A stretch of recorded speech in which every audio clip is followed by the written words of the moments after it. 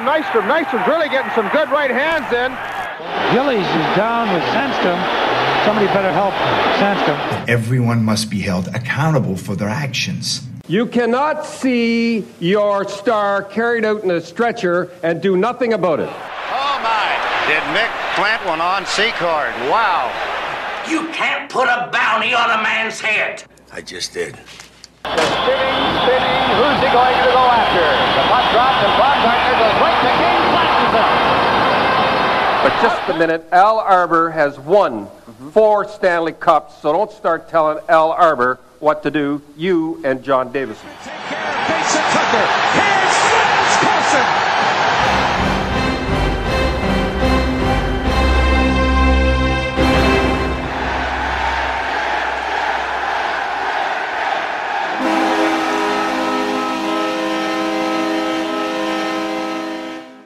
Welcome back to Coliseum Chronicles, The Penalty Box. I am your host, Joe Lozito, and this is episode number 14. Before I begin, I would like to get a few things out of the way, get some business out of the way. You know that we are sort of a brethren here in the podcast world. We like to promote each other's shows, and there are a few shows I would like to direct you towards that I usually do, and if you haven't checked them out, please do. First show would be the Five for Fighting podcast with Alec. Alec just did an episode with Rob Ray, and if you know me, you know I am not a Rob Ray fan. He's one of the guys I dislike the most, and that's strictly as a player, as a fighter. I don't know him at all, so it has nothing to do with him as a person.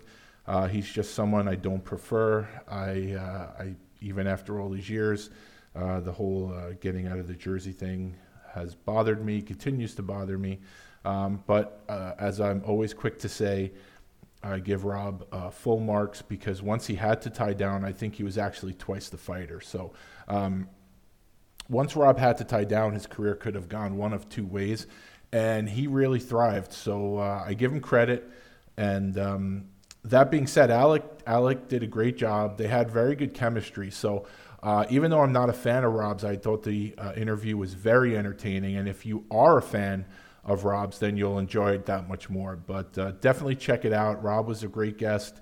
You know, he's very complimentary towards his teammates and towards his opponents. So definitely recommend it.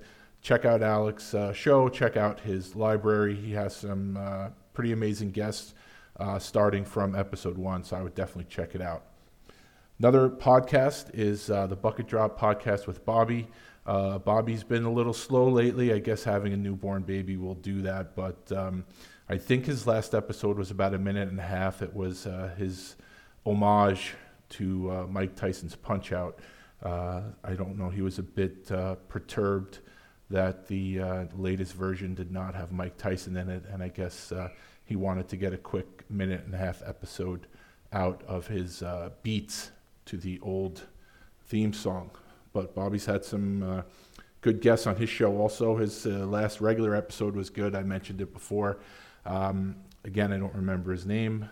And it was a guy that owns a pizzeria down at the Jersey Shore, but he's got a very long-standing friendship with the Howe family. He's got some great Gordie Howe stories and Mark Howe stories. So definitely worth checking out.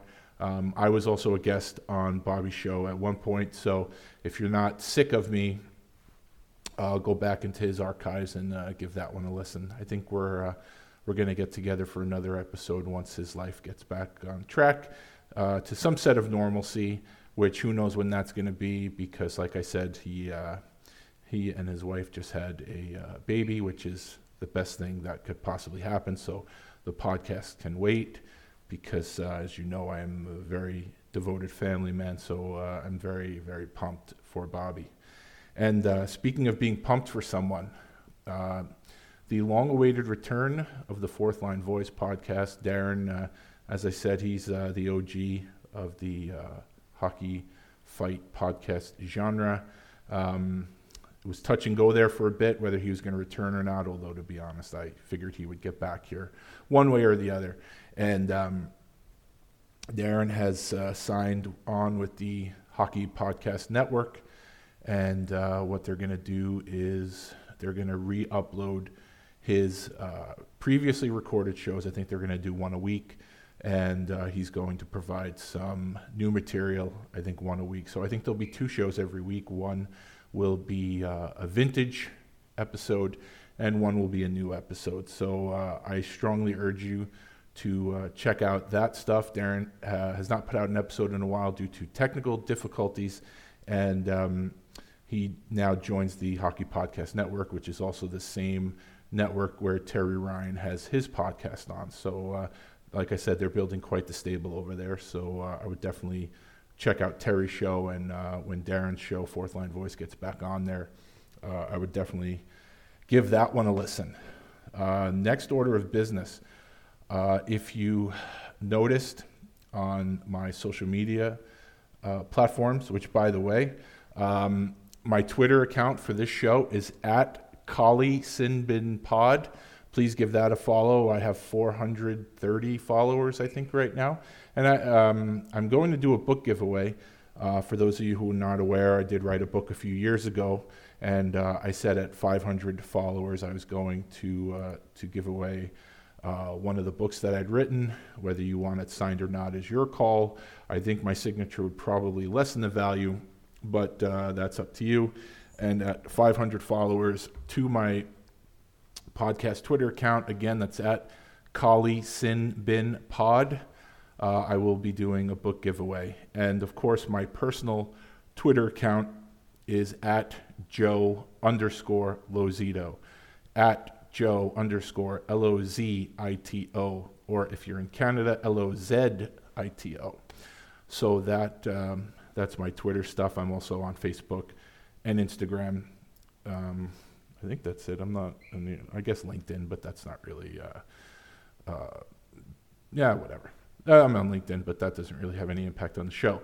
But getting back to my original reason for bringing this up, if you notice, I have a new logo for the show. So if you're an Islanders fan or a Jets fan or a Mets fan who's on Facebook or Twitter, you've seen some... from time to time, you've seen people probably retweet or post this guy's artwork. He does a lot of, amazing stuff. He's really, really talented. I've discussed this with other people where if people do something that I can't do, it really is something that I just want to say I'm amazed by it. And this is a guy whose work I've admired for a long time. His name is Joe Maricic. And on Twitter, he is at GraphicsJoker, GrafixJoker. He's Graphics Joker on Twitter, and he was kind enough to do a logo for my show that if you've been on my social media at all today, you've seen it. It's pretty amazing. Joe is just such a talented guy, and honestly, to have someone that talented do a logo for my show, it means the world to me. And like I said, he definitely has a style, so maybe if you see my logo, you would remember some of the stuff he's done. I don't really know too many Jets or Mets drawings that he's done because I don't really pay too much attention to those, but obviously the Islanders stuff I've seen. Probably the one that I see posted the most is his Barry Trotz drawing, where he did the voice bubble, the word bubble. It says you'll have to go through the fucking island, which is one of Barry's famous quotes here.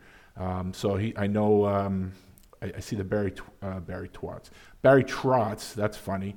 Barry Trotz picture posted a lot, and I see Barzal posted a lot. I think Anders Lee. But anyway, Joe is super talented. And this is what he does for a living, but he does do stuff for regular folks like you and I.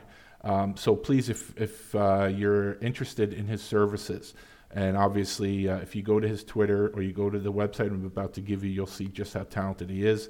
Like I said, my logo I think is fucking amazing. So again, his name is Joe Maricic. On Twitter, he's at GraphicsJoker, GRAFIXJOKER, or you can check out loudegg.com, where he is the creative director. So, Joe, thank you again, a million thank yous for taking the time to do this amazing logo for my show. I can't express enough how grateful I am for you to do that for me, and I'll get some shirts made up and some hats or whatever. I'll definitely send some your way. But man, thank you again. Please check out Joe's work. You won't be disappointed. He's pretty amazing. So that brings us to the nuts and bolts of this episode. So unfortunately, I do not have any guest this week. One of the things that I have experienced now, unfortunately, somewhat consistently, is either guys not getting back to me or just not being able to match up times. One of the guys is Aaron Asham, and we're in constant communication, but when it's good for him, it might not be good for me. When it's good for me, it might not be good for him. Fortunately, his wife is still working during this time, and he ends up babysitting the kids. And I, you know what? I shouldn't say babysitting. That's a pet peeve of mine. Parents don't babysit. Parents raise their kids. So Aaron is not babysitting his kids. He is raising his kids while his wife works. And eventually him and I are going to hook up and get this interview done. The original plan was to actually meet somewhere with Aaron, either go to his place or he can come over here or go out somewhere and record it in person, one of the perks of actually being in the same geographical area. But I have no idea when we're going to be able to do that, so I figured we'd take care of it over the phone. And like I said, with Aaron, it's just we haven't been able to match up times, but I promise you I'll eventually bring that one to you. And then there's just a couple other guys who I was hoping to hook up with, and I don't know if it's going to happen. I promise you that I'm doing my best, but at a certain point, I got to stop asking, you know, and if they ever get back to me, I'm more than happy to do the interviews. I am ready to go. Questions are ready, and you know, like I said, I've got it ready to go, but I can't chase guys down. And listen, I'm not putting it on anybody. It's, you know, it's a crazy time right now, and people are busy, and you know, I work full time, and then some of these guys work full time, so it's just a circumstantial thing or whatever. But I've been unable to nail down a guest this week, so what I decided to do, if you're familiar with my Twitter account, I just did a tournament. It's kind of a ripoff of Fourth Line Voice. He does the different tournaments on his Twitter, different enforcer tournaments, and actually I know he's got another one coming up in about a week or so, but I won't divulge the topic of that tournament. But what I decided to do was an Islanders Enforcers Championship tournament, and that's where the brackets come in. So obviously you can imagine the upper echelon guys, but I did come up with 64 guys who have played for the Islanders, whether it was a handful of games or, you know, 500 games, 1,000 games, whatever it is. So I did come up with a handful of guys, and a lot of people have voted in it, and I really appreciate people that have taken the time. But I haven't really discussed it too much in terms of the matchups. So I figured that I'd go over the process in which guys were put into brackets, and then we would discuss the matchups. So how I decided to do this was it was twofold. One, I came up with 4 number 1 seeds. I came up with 4 guys who I think were deserving of number 1 seeds. And the unfortunate thing is I had to obviously cap it at 4, but I probably could have given it to, well, definitely 5, but there's probably, it could have been 6 or 7 guys that really could have warranted a number 1 seed, but I narrowed it down to the 4 guys who I thought deserved the number 1 seed based on what they accomplished with the team.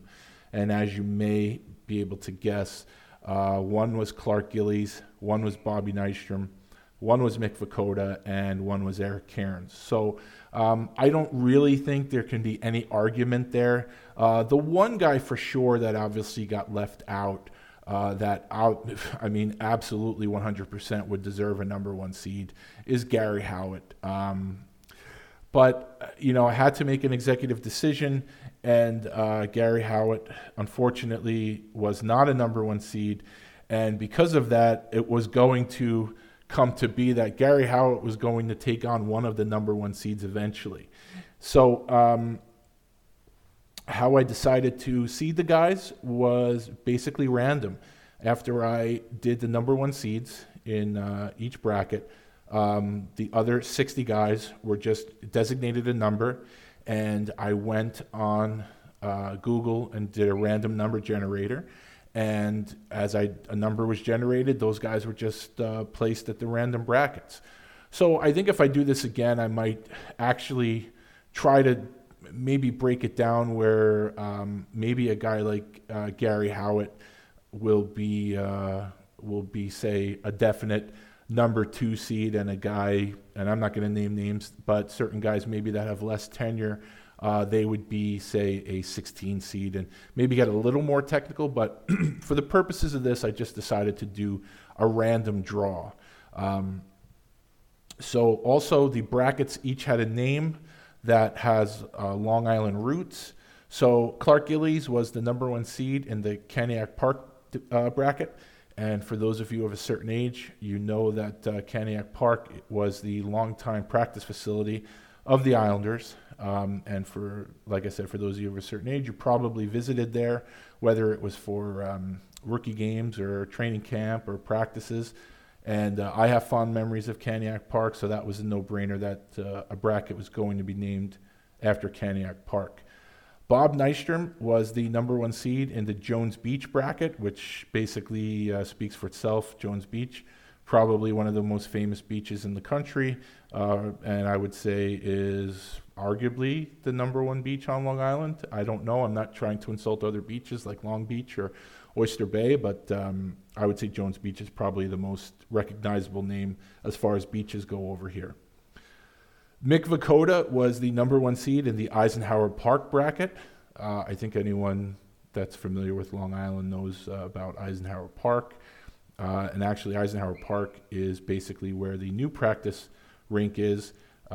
It's not basically, it is where the new practice rink is. It's an ice skating rink, and Northwell Health is the sponsor, and that's where the new practice rink is. It's a very beautiful facility. And finally, Eric Cairns was the number 1 seed in the Montauk Lighthouse bracket.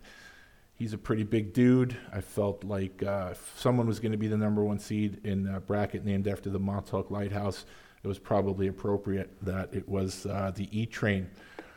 So basically then, like I said, I picked them at random, and we can go over some of the fights now, and I can give you some of my opinions on the results and what I think. The first fight in the first bracket was Clark Gillies versus John Erskine. Now, John Erskine didn't have a long tenure with the Islanders, but John Erskine is a pretty tough dude. You probably have seen some of his fights. He did very well with the Islanders while he was here, and he had his career was very good, and he was very tough during his career. But drawing anyone going up against Clark Gillies is in for a rough road, and this was evidenced by the turnout. Clark Gillies beat him quite handily in the voting, 86.8% to 13.2%. I don't think that's indicative of what could possibly happen in a real fight between the two. John Erskine is capable of beating anybody at any time, but I think with a lot of these votes, it was a popularity contest, and very few players in this bracket are more popular than Clark Gillies. So that was a tough ask for John Erskine off the bat.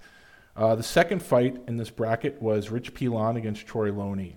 So here's another case where we have a longtime Islander, very popular, in Rich Pilon, going up against a very short-term Islander in Troy Loney.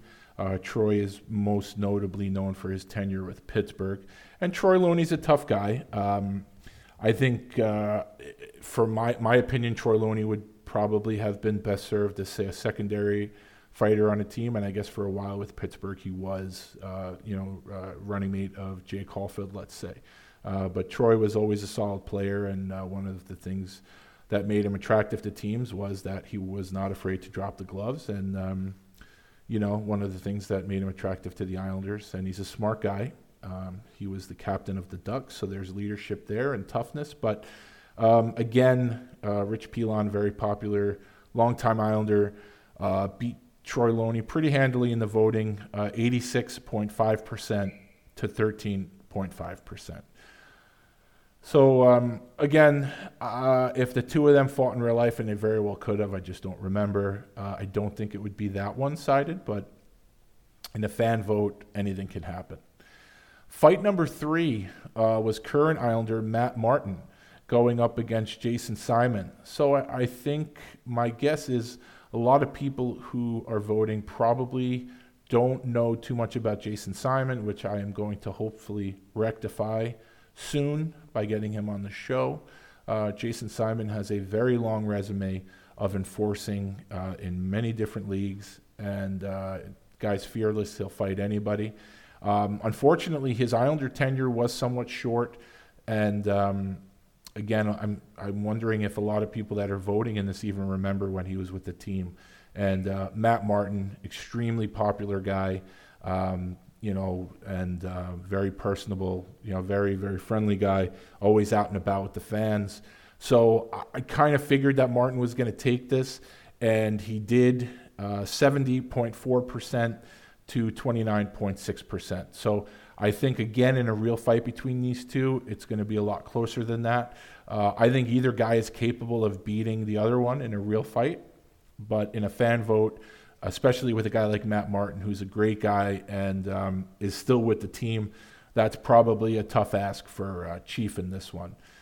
The fourth fight was Gerald Diduck and Craig Berube. So Berube was with the Islanders for a short time, and Diduck was here longer than him, but again, it might be earlier than a lot of current fans remember.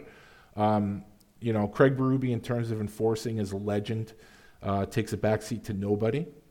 And Gerald Diduck is what I would call underrated tough, because I think if you're an Islanders fan, you know just how tough he was. You know he was a hard-hitting defenseman, and you know he never took a backward step. But these guys, based on their fight cards, again, I don't have them in front of me. They may have fought in the past, but they're both very impressive guys. And I think in this one, the legacy of Craig Berube was just too much for Gerald Diduck, and Berube ended up beating him 82.4% to 17.6%. I think a lot of these first-round matchups were pretty much one-sided, and I think as we go on and on, they get a little bit closer. The fifth fight was Brian Curran against Brett Lindros. And I'll be honest with you on this one. Brian Curran ended up winning this 57.9% to 42.1%. And Brian Curran had a little more than one season with the Islanders. It was a very, very good season. It was a fun season for me as a fan, as he set the all-time single-season penalty minute record with the team. But Brett Lindros was very popular during his time here. He has that Lindros name. And Curran hasn't played here in a long time. So I actually didn't like the Colonel's chances in this one. But when I say I was pleasantly surprised, it has nothing against Brett Lindros. I liked Brett when he was here. I spoke to him numerous times. I got to know him a little bit, and his dad, Carl, he's a great guy. But when I say I'm pleasantly surprised, it's because I really didn't have much hope for Brian Curran beating him in a fan vote. And when he did, it was a little refreshing to see. Brian Curran did the job for many years, and it was nice to see him get a little recognition. The sixth fight was a couple of big boys, Zdeno Chara against Ross Johnston. So here you have two guys that are still playing.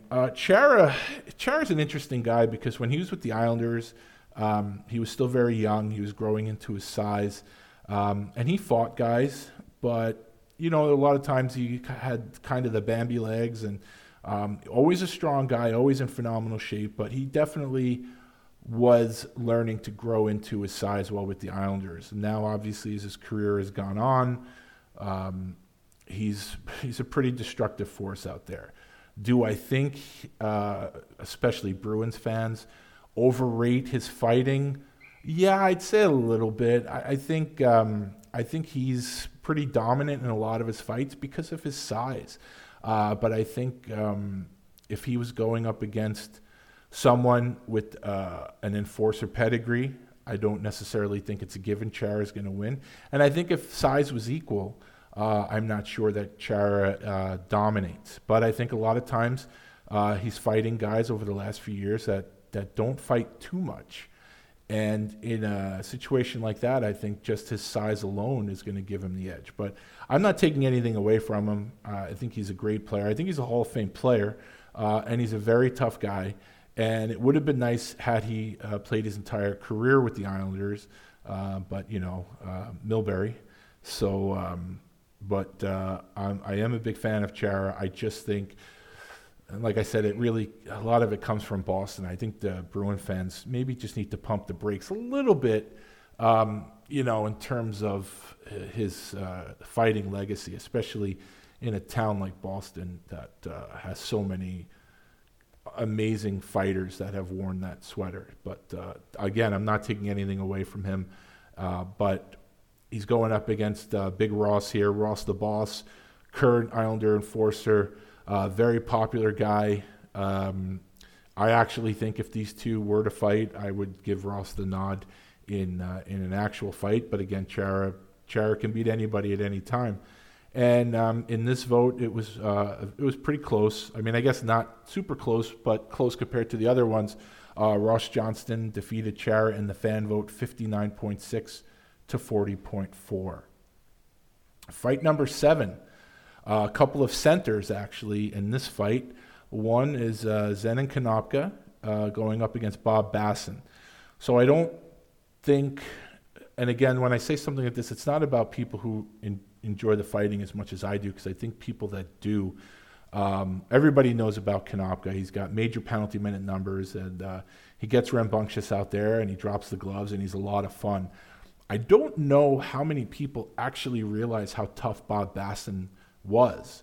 I'm really happy the way his career ended up, where he became a key figure on a few teams. I think he started to blossom with Chicago and really took off with St. Louis. I think he was fantastic with St. Louis.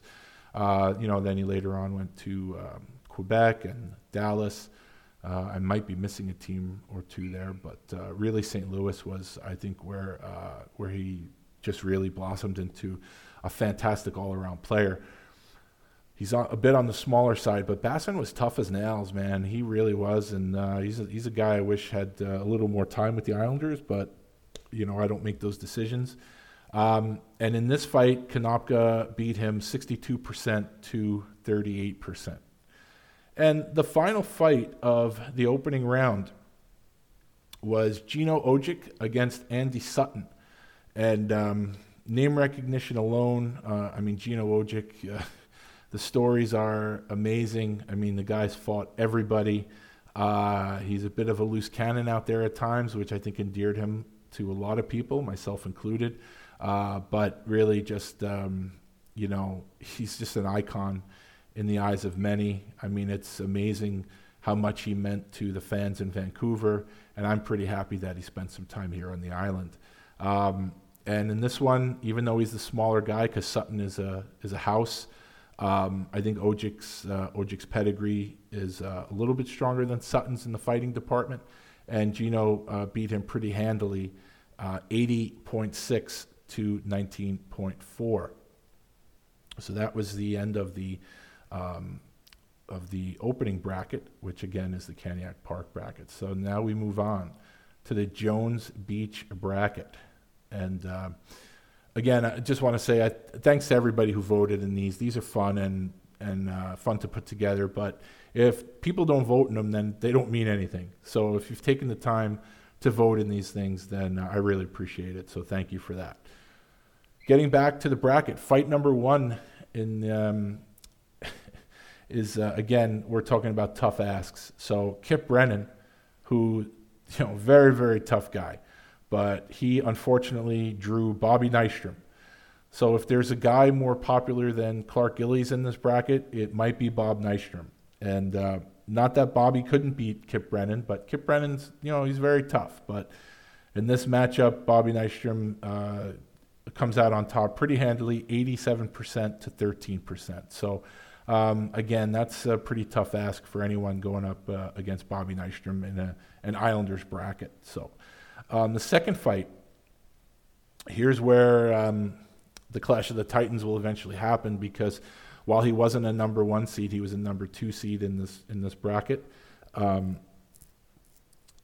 Gary Howitt, the Hitman, going up against Jimmy Cummins. And Jimmy wasn't with the Islanders for very long, but everybody knows what kind of fighter Jimmy was. Very exciting. Jimmy Cummins' fight tape would be one of the most entertaining you could have in your collection. I am very partial to Jimmy because we're friends and he's a great guy, and I love him, and I'm glad he was, again, like I say with a guy like Gino, I'm glad he was an Islander for a short time. I'm glad Jimmy Cummins was an Islander for a short time. But again, tough task to go up against Gary Howitt in an Islanders bracket. Gary Howitt, his resume on the Islanders, the guy was just a savage. I mean, he really was. A savage to me is just the best word to describe Gary Howitt's tenure here on the island. I mean, the guy is he's scary tough and fought everybody. And back then, it was a little more, you might have seen a little more hair pulling or eye gouging or whatever. It was a little more vicious than what you see today. I mean, although patty cake sometimes is a little more vicious than what you see today, but Gary Howitt was an animal. And in this fan vote, Gary Howitt wins 58.5 to 41.5. Fight number 3, Alan Kerr against Mitch Fritz, the Hurricane. So Mitch didn't play too long here on the island, but people remember him. He's a mountain of a man. Alan Kerr had a much longer tenure here. Alan Kerr, I think, somewhat underrated as a player and as a fighter on the Islanders. I mean, never a heavyweight, too small to be a heavyweight, but took on everybody. But I think, again, based on when his career ended here, was the beginning of the decade of the 90s. So that was a long time ago, and Mitch was here a little more recent than that. And like I said, Mitch is a scary dude. And in this fan voting, Mitch wins 78.8 to 21.2. The good thing is in that fight, Alan Kerr would have no problem taking on Mitch Fritz. If it was a real game, Mitch towers over him, probably has 20, 30 pounds on him, if not more. And Alan Kerr wouldn't think twice about fighting the guy. But in this one, in the fan vote, fans have spoken, it's Mitch Fritz. Next fight number 4. Two guys very, very popular during their time here, and that's Steve Webb against Brent Severin. And the best part about the Brent Severin matchups is that he's been providing a preview. Once I post his matchup, he generally quote tweets it and gives his opinion on it. And he's just a character. He's a great guy, Sevy. So that really, when I saw that on this fight, I was pretty pumped about it because he is an analyst. So it was good to get an NHL analyst to analyze one of these. I wouldn't mind if he did it for all the fights, but who knows Brent Severin better than Brent Severin? So I appreciate his contribution. And in this fight, Brent Severin beat Steve Webb 57.8% to 42.2%. Fight number 5 in this bracket, Brent Hughes against Dean Chenoweth. Brent wasn't here that long. Dean was here with the organization for quite a bit of time. Dean is a guy I just think never gets enough credit for what he did with the organization.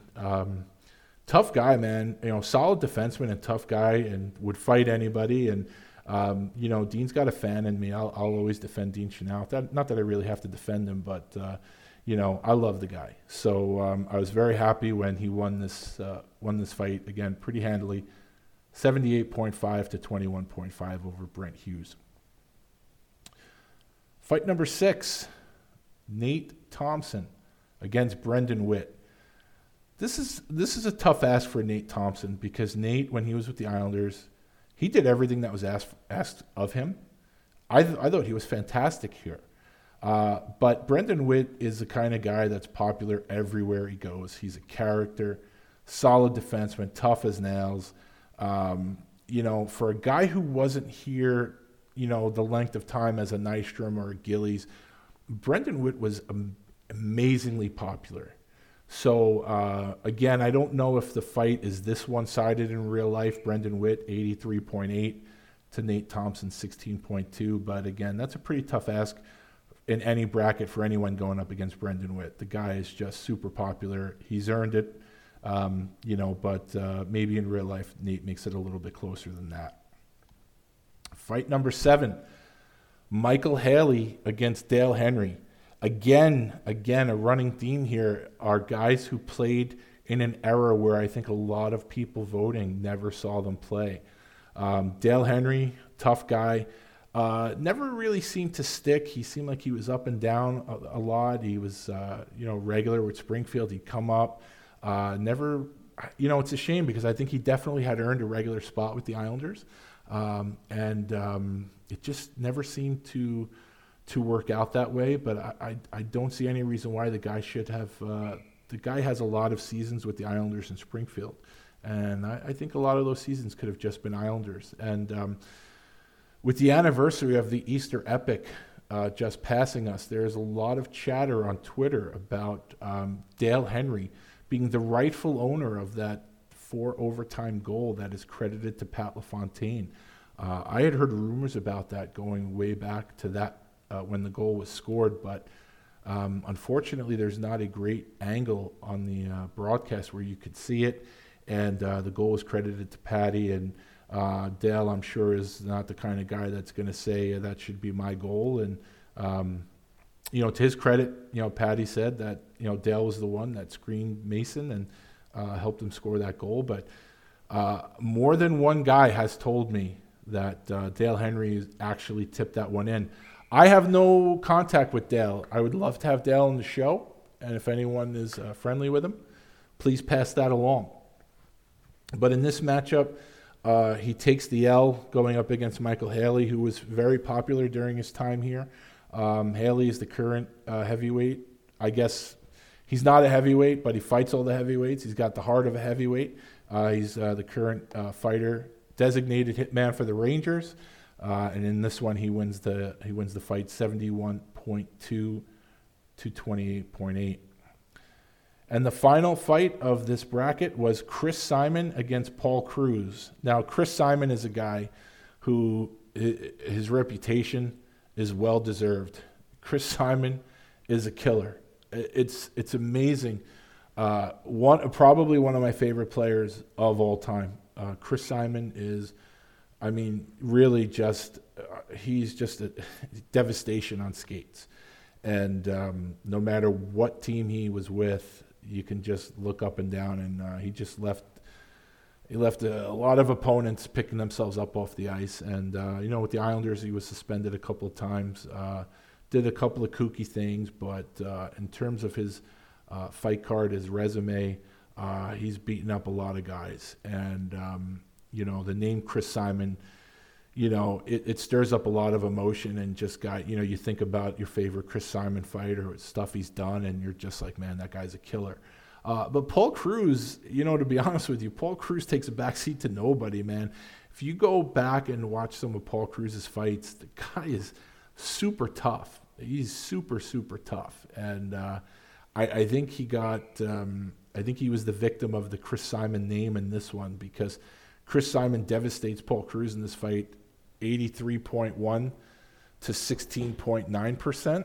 And I'm not saying that Chris Simon couldn't put a hurting on Paul Cruz in real life, but again, I think this fight was pretty much judged on more along the lines of what Chris Simon has done in the past, and really not enough of what Paul Cruz has done, because I think Cruz deserved better than this, but you only get one vote. So if you get one vote and you see these two guys, I guess the logical thing would be to vote for Simon, but Paul Cruz, very underrated. So that completes the second bracket, which again was the Jones Beach bracket. Moving on to the Eisenhower Park bracket. The number 1 seed in this bracket was Mr. Mick Vukota, who gave me some shit on Facebook when he saw the bracket about what a tough bracket this was. And to be honest with you, when I was pulling the names out of the number, the Google number, random number picker, whatever it is officially called, I wasn't really paying attention. And then when I started doing the matchups, I was like, you know what? He's right. This is a pretty badass bracket. So, but, you know, Mick's been in tough situations before, and he's come out on top in most of them. So, you know, it wasn't done on purpose, Mick. And as of this recording, you're still in it. So I have faith in you. So his opening fight in this bracket was against Rob Davison. Rob Davison is a guy mostly known for his time with the Sharks. Really didn't play too much here. Not sure how many people remember him. And going up against someone as insanely popular as Mick, it really shows in the fan voting. Mick Vukota beats Rob Davison in the voting, 98.1% to 1.9% for Davison. And this is, I think, the biggest trouncing in the opening round. So, again, I think it's, you know, for a guy like Davison who wasn't here that long, and you're going up against the all-time penalty minute king for the team, and someone who just people still remember very fondly in Mick Vukota. Tough run here for Rob Davison, who exits early with only 1.9% of the vote. Second fight, Dwayne Sutter against Mike McWilliam. So Dwayne Sutter, one of the famed Sutter brothers, had a pretty long tenure here. More of a pest than a fighter. Definitely would fight, but not his primary job. Going up against Mike McWilliam. And Mike McWilliam wins this 57.7% to 42.3%. And this is the opposite of a lot of other fights. I think Dwayne Sutter's name got him a lot of votes in this, where I think Mike McWilliam probably beats him pretty handily in real life. But going up against the Dynasty Islander is tough, and Mac pulls this one out. But in real life, I'm not sure the fight is as close as the voting would have you believe. Fight number 3, a couple of Western League graduates here. Kenny the Bomber Baumgartner going up against one of my previous guests, Jason Strudwick, who they actually did fight at least once. And I think Bomber may have gotten the better of him, which I could say about a lot of Bomber's opponents. Bomber was here for one full season and parts of 2 others, but really made his mark, and years later, probably still one of the more popular guys that ever played for this team. And you just mentioned his name here, and people are like, oh yeah, because Bomber was pretty destructive when he was here. Very, very popular. And it shows in this bout, 94.6% to 5.4% for Struds. And, you know, in a real fight, like I said, I think Bomber may have beat him in that fight, but, you know, this looks like a shellacking. It is a shellacking in the fan vote, but, you know, again, in real life, I don't think it would be that devastating. Fight number 4, we have a couple of power forwards here, Dave Scatchard and Wendell Clark. Scatchard is one of my favorite guys. I'm so glad the Islanders got him. And when he was here, he was amazing. He was just great and a great guy. But Wendell Clark is arguably one of the most popular players to play in his generation. I think it helps that he played in Toronto, but I think it's because of his style of play, where he's just loved. It's like universally loved. I mean, unless you like a fancier style game, like a lot of the fans of today do. But I don't know if you're a hockey fan, I don't know how you can't love Wendell Clark. I just don't understand it. It makes no sense to me. Even if you're an analytics nerd, a Corsi clown, I get it, but it's hockey. It's Wendell Clark. And it showed in this voting. Dave Scatchard, he's taken on a lot of tough guys, but in the fan vote, Wendell Clark wins 80% to 20%. Fight number 5. Fight number 5, I'm guessing, is a fight between 2 guys who a lot of the people who voted may not have ever seen. I'm guessing at least one of them they probably had never seen play, and that's Hector Marini, Hector the Protector, going up against Gord Dineen. So a couple of older school guys here, and I'm guessing a lot of people may have just guessed on this one.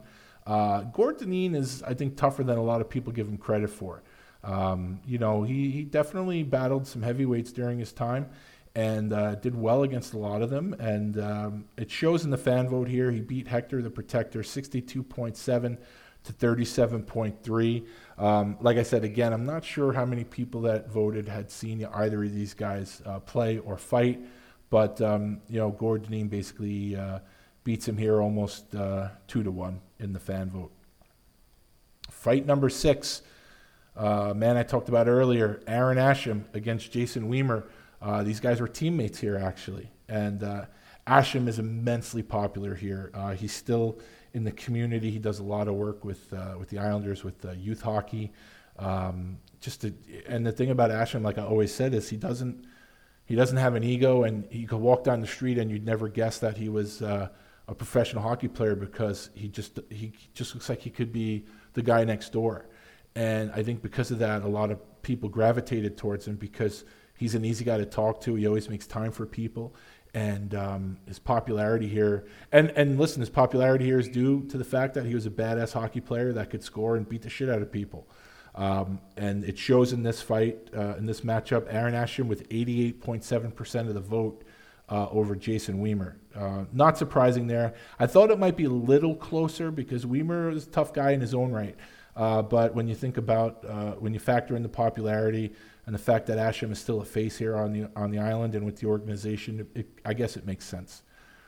Fight number 7 pretty much went the way I thought it was going to go. Sugar Ray Schultz, I think a guy that a lot of people forgot about. I did reach out to Ray, and hopefully at some point I'll have him on the show. Going up against Eric Goddard. Eric Goddard is, to me, a top 10 Islander enforcer. I think about the days where they had Goddard and Cairns. That's fucking scary. So naturally, again, going up against Goddard in this one was a big ask for Sugar Ray. Although Sugar Ray would fight him. I mean, Ray Schultz fought a lot of tough guys, played physical on defense, and I love the guy. But in this one, Goddard beats him 92.6 to 7.4.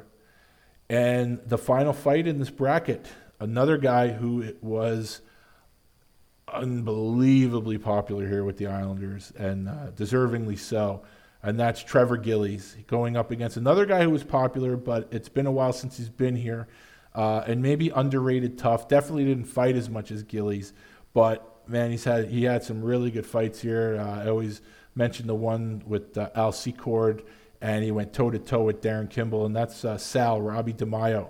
So Robbie DeMaio goes up against Trevor Gillies in this one, and basically Gillies beats him pretty handily, 89.5 to 10.5. So I'm not surprised. Gillies was just, if you were here during his time, man, Gillies did so much in the community, and people love him, and he had the Fu Manchu, and he's just a great guy. So again, in a fan vote on social media, stuff like that counts. But and again, Gillies was an ass kicker. So again, no surprise there. But I love Rob DeMaio. If Jamie Rivers is listening to this, I know Robbie DeMaio is part of the Blues organization. And Rivs, if you are friends with him, please let him know that I'd love to have him on the show. Love me some Sal, definitely. Fourth bracket, the Montauk Lighthouse bracket, led by number 1 seed Eric Cairns, the E-Train, going up against the guy. Now, I want to say there's no bigger Eric Cairns fan than myself, but that might not be the case. I love Eric Cairns, but I'm sure, his parents are bigger fans of his than I am. And I mean, I love the guy. Now, the guy he fought is super tough and underrated. Sneaky tough, if you're not familiar with him. And that's Mark Janssens. And Mark Janssens is another guy that I hope to have on the show at some point. He was an Islander for a short period of time. But Mark Janssens played on a lot of teams, and Mark Janssens was a center who could play the game. And I honestly believe Mark Janssens never really would have ever had to drop the gloves and could have still played in the NHL as long as he did. But he did drop the gloves, and most of the time when he did, he was very good at it. Probably better than getting 2.4% of the vote. But Cairns, I've said it myself. I think a case can be made that Eric Cairns is the toughest guy that's ever played for this organization. So in this first round matchup, it would have been nice maybe if Janssens got a different draw to see if he goes a round or two. And my voice keeps cracking. I don't know why, but I assure you I've gone through puberty. Mark Jansen's in this one, 97.6 to 2.4 in favor of Eric Cairns. So a little one-sided there. Fight number 2, Jerry Hart against Kevin Colley. Kevin Colley, do me a favor, if you're not familiar with Kevin Colley, please Google him and read about his story. It's a pretty amazing story. I don't want to give too much of it away. If you were a fan of the team when he was here, you know everything that happened to him and his fight back. It was a pretty scary situation for him. But man, the guy's tough as nails. So no matter what he accomplished on the ice or did on the ice, he had a pretty devastating injury, and I know straight from his mouth, I know he went through a tough time after that, and I believe he's now working for the Dallas Stars. So Colley's a real inspirational guy. Maybe I can get him on the show at some point. Jerry Hart's a guy who played in the 70s, hard-nosed defenseman. And in this one, Hart beats Colley 66.7% to 33.3%, so exactly 2-1 in the fan vote. Fight number 3, Gordie Lane against recent birthday boy David Maley. So Maley, you know primarily from his tenure with New Jersey, came to the Islanders from the Sharks, I believe, and came with a pretty awesome mustache when he was here. Didn't play here too long, but Maley's a tough guy, Stanley Cup champion. Obviously, speaking of Stanley Cup champions, going up against one, Gordie Lane, really rugged, hard-nosed defenseman. I think underrated tough. I think for a lot of the guys like Gordie Lane playing with guys like Gillies and Nystrom, it's kind of easy to go under the radar in terms of toughness, but Gordie was right there. He crushed guys in front of the net, he dropped the gloves when he had to. And in this fan vote, he wins 76.7 to 23.3. Again, going up against guys on these cup teams is a pretty big ask for anybody. So, and it shows in that fan vote. The next fight, I'll be honest with you, I was shocked at this result. And not because I think the guy with the more enforcer pedigree won, because he did. But Bryan McCabe, during his time with the Islanders, was immensely popular. I think he really resonated with a lot of the younger fans. He eventually became team captain. And I'm actually stunned at the fact that Joel Reckledge, who I think would do very well against, I mean, you could pretty much pick a name, and Reckledge is going to do well against him in a fight, an on-ice fight. Reckledge pretty much dominated this fan vote, 71.1 to 28.9. And again, it's not that I'm shocked that he wins the fan vote based on his toughness. I'm just surprised because it seems like a lot of these went the way of the more popular guy. And McCabe was here a lot longer than Reckledge, and I'm just really stunned that the vote went this way. I think the right guy won, but I'm just, like I said, I'm just stunned because McCabe was so popular here. Fight number 5. A couple of hard-nosed defensemen. Gary Nyland against Doug Huda. So Gary Nyland was here a little bit longer, I think, than Doug was. Played a similar style, gritty, tough defenseman. Fighting wasn't their number one job, but they would both do it. And again, I don't really know what the thought process was. I think Nyland is a bigger name in terms of his Islander tenure.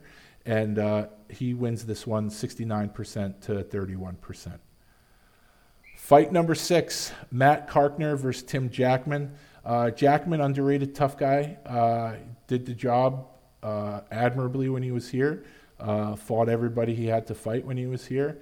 Underrated tough as far as I'm concerned. But Matt Karkner, I think the bigger name in the enforcer world, and was very, very popular when he was here. Him and Bolton made a nice 1-2 punch, one forward, one defenseman when they were both here. And Karks is currently an assistant coach with Bridgeport, so he's still a face in the organization. And Matty takes this one 86% to 14%. The next one, again, I'm a little surprised. Really battle of two two really, really tough guys. Eric Bolton against Ken Belanger. Now, again, I'm not surprised at the winner, because if you put these two guys on the ice squaring off, no matter who wins, you can't really be surprised. But I guess, again, it comes into play where Bolton was here more recently. And Bolton wins this one 65.9 to 34.1. Again, Bolton could beat anybody. I think I'm just a little surprised it wasn't a little closer.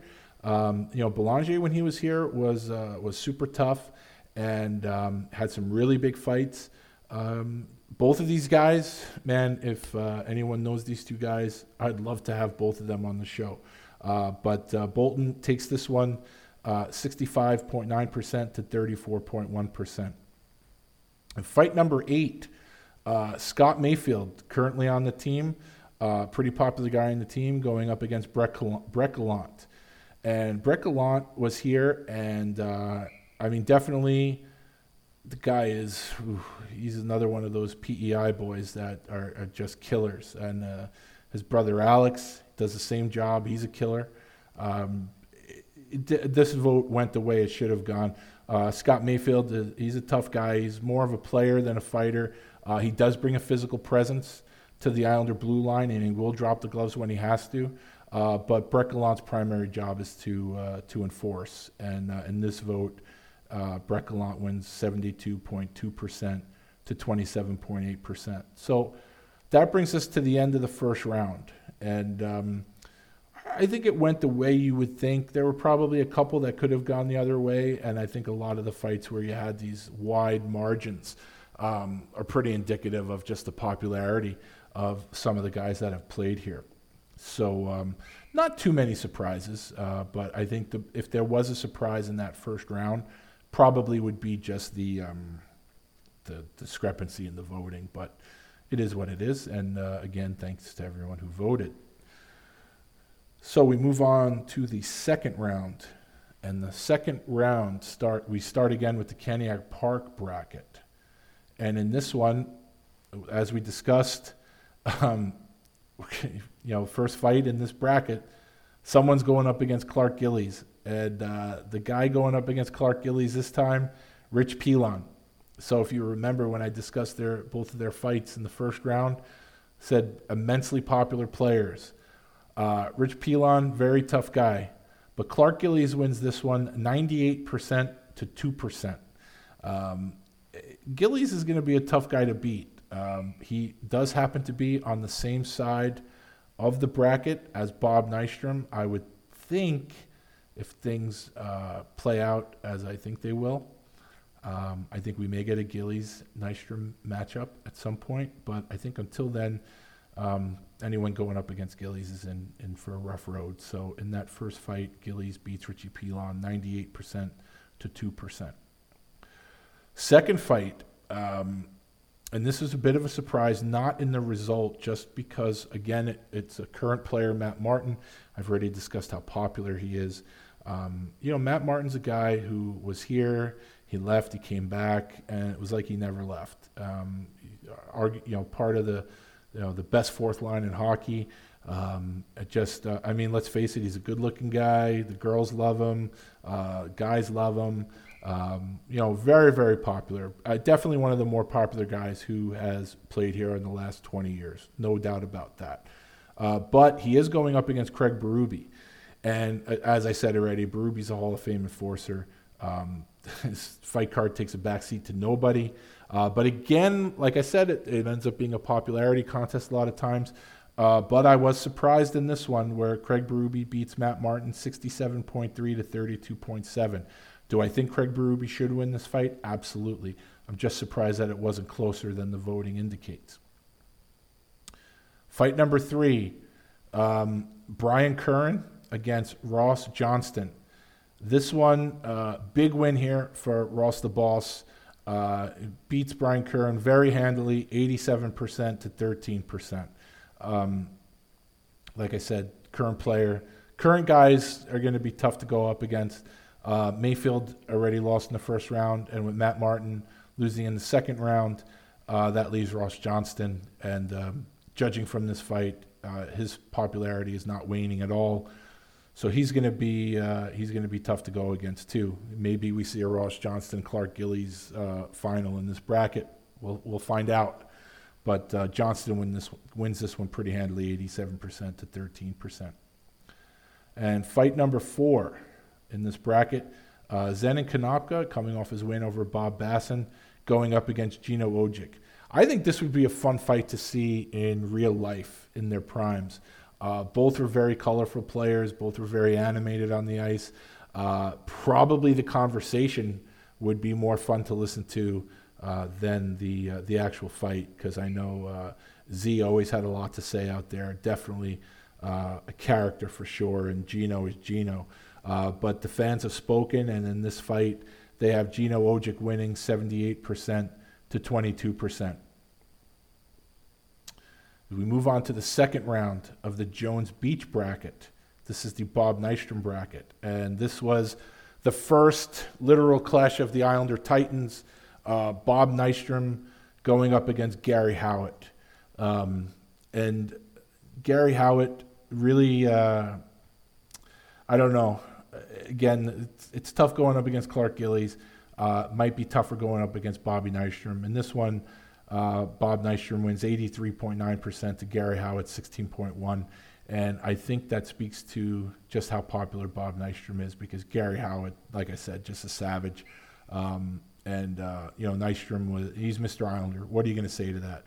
But I think if I had Bob Nystrom here and told him that he won by that much, I think he'd be surprised. I'm sure Bob Nystrom loves Gary Howitt and saw firsthand just how devastating Gary Howitt could be. But in this fight, the fans have spoken, 83.9 to 16.1. Fight number 2 in this bracket, Hurricane Mitch Fritz against Brent Severin. And again, we had the fight preview from Sevy, and I think his preview, he said he may have bit off more than he can chew in this one. But that was debunked by the fans. Brent Severin wins this one, 65% to 35%. So I'm sure he was happy that the fans still remember Sevy.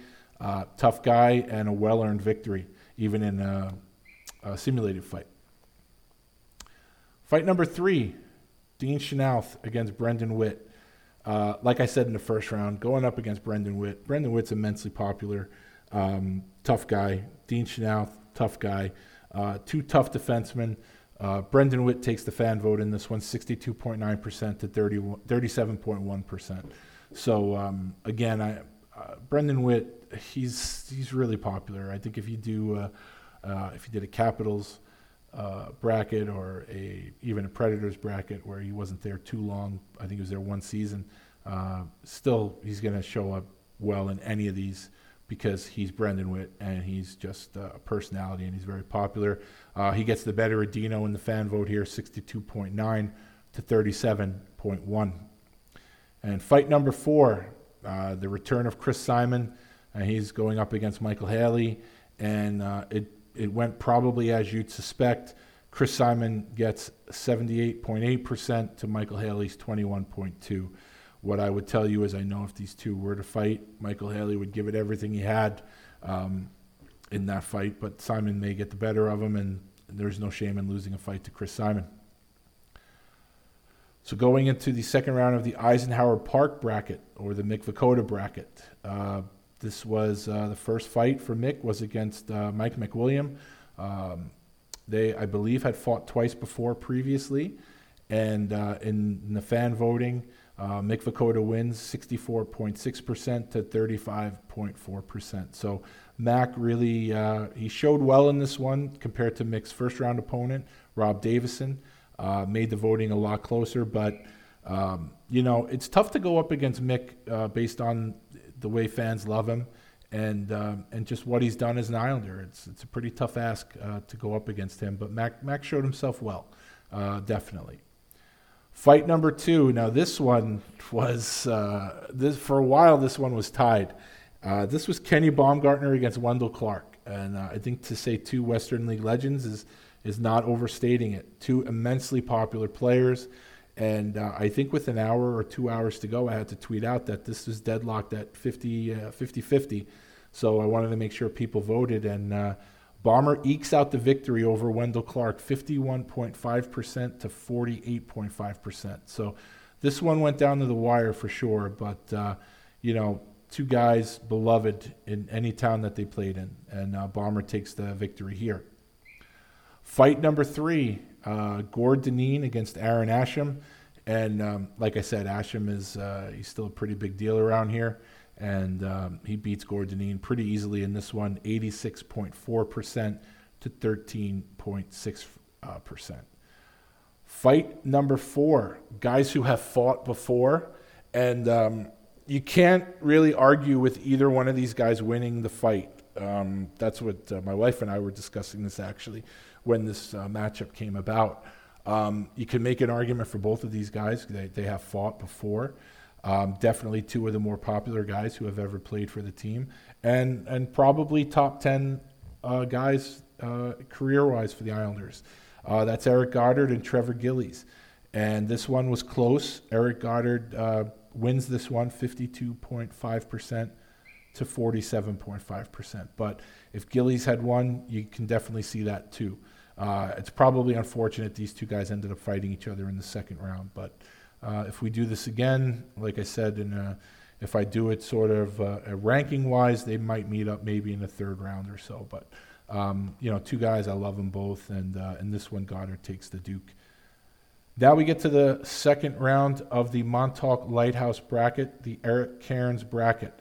I'll be honest with you. The first matchup in this one, Eric Cairns going up against Jerry Hart. I thought that there might be a chance that Eric Cairns would pitch a shutout in this one. I wouldn't have been surprised to see Cairns get 100% of the vote. And he didn't. And I love Jerry Hart. Could Jerry Hart beat Eric Cairns? Sure, because in a hockey fight, you land that one punch and anything can happen. I think realistically, though, I just don't see any way. Even a young Cairns with the Rangers that wasn't the monster that he became with the Islanders, I just really don't see any way that Jerry Hart does any damage to Eric Cairns in a fight. So I wonder if that 4.8% of people that voted for him are just guys who are loyal to those early Islander teams or people that maybe don't like Cairns, because if I would tell you that Cairns got 100% of the vote, I wouldn't have been surprised. But he didn't. But again, big win for Eric, 95.2% to 4.8% over Jerry Hart. Second fight was Gordy Lane against Joe Reckledge. Joe Reckledge, for a guy who didn't play here too long, he wins 2 fights so far. So he won his first 2 fights. And like I said, he beat Brian McCabe. He's going through Islander defenseman in this one, and he gets past Gordy Lane, 61.9% to 38.1%. So apparently, obviously fight fans know what Joel's capable of, and apparently he made an impression with some Islander fans too, which is really great to see. Fight number 3, we got Gary Nyland in the first fight, took on defenseman Doug Huda. Again, now he's taking on another tough defenseman, definitely a step up in competition in terms of toughness, Matt Karkner. And I'm a little surprised that Karkner beat him pretty handily here, 64.6% to 35.4%. I could definitely see an actual fight between the two in their primes turning out this way. I thought it might be closer, but it wasn't. I don't have any issue with the result. Karkner's a bad dude, and this is not a surprise to me. So Karkner advances. Now fight number 4 is Eric Bolton against Brett Gallant. Bolton, first round matchup, tough one against Ken Belanger. Second round matchup, tough one against Brett Gallant. But again, Bolton comes out. I thought this might be closer just because I know Brett Gallant has a lot of fans. Obviously Bolton does too, but Gallant didn't play near as many games as Bolton did in the NHL, but he has a very big following. But Bolton wins pretty handily here, 67.2 to 32.8%. So Bolton so far is showing himself very nicely in this tournament. So Brett Gallant bows out in the second round. So at the time of this recording, I'm recording Saturday night. Earlier today, I started the third round, and because I only have one bracket voting so far, I'm not even going to discuss that one. So what we'll do is we'll just go over what I call the not-so-sweet 16. So in the Caniac Park bracket, we have Clark Gillies, Craig Berube, Ross Johnston, and Gino Ojic. Three of those guys, I mean, Hall of Fame legendary enforcers. The fourth guy is Ross Johnston, early in his career. Man, I hope that the game doesn't change too much. Where I would love to see Ross Johnston get 10 seasons in, all with the Islanders, of course. I'll be honest, I'm a little concerned. I don't exactly know what the rules are once Seattle comes in, but I would hope that Lou and Barry would decide to protect Ross, because I honestly think if I'm Seattle and I see Ross Johnston's name available in an expansion draft, I'm taking Ross Johnston for sure. So I hope he's protected. I hope he's not made available. And, don't sleep on Ross Johnston, because everybody knows how tough he is, but the guy can actually play too. I know a lot of the fans, give him shit because they're stupid, but because they don't want to give him credit. The fact is this. There is a faction of fans that will look to dog a guy no matter what they do. Ross Johnston is an enforcer, and if you don't like that, that's too bad, okay? But let's give the guy some credit. The guy can play the game also. He's playing in the NHL in 2020. How many guys that are enforcers are not playing in the NHL in 2020? So for those of you people who think that Ross Johnston is one-dimensional, Ross Johnston can't do this, Ross Johnston can't do that, you're an idiot, because Ross Johnston is an enforcer playing in the NHL in 2020. Not many guys can say that, and he's here because he's tough, but because he has a lot of potential as a player. So, Ross, I don't think you listen to the show. I hope you do. I'm a big fan, and I hope at some point to get you on the show, and I will defend you to the death, man, because I think you offer a lot. Definitely offer more than your fists, although I don't want you to get the wrong idea. I do like when you drop the gloves. We move on to the Jones Beach bracket. 4 pretty tough dudes, including a couple of guys who were teammates for a while. Bob Nystrom, all the number 1 seeds advanced, which shouldn't be a surprise. In this bracket, we have Bob Nystrom, Brent Severin, Brendan Witt, and Chris Simon. 4 pretty badass dudes in this bracket. It's going to be interesting. I think even Sevy would admit going up against Bob Nystrom, it might be tough for him to get out of this round. And the Witt-Simon matchup, I think, is going to be pretty interesting. I'm curious to see how the fans vote in that one, because you can make an argument for both. And I'm curious to see how the fans are going to vote in that one. Moving on to the Eisenhower Park bracket. This one is the one that Mick Vukota told me was, the pretty tough bracket. And I think the 4 guys left pretty much support his theory. We have number 1 seed Mick Vukota going up against Kenny Baumgartner. The one fight that all Islander fans wanted to see, but never happened. So we'll have a simulated fight, a fan vote fight. Bomber and Mick finally going at it. I guess the fans will decide.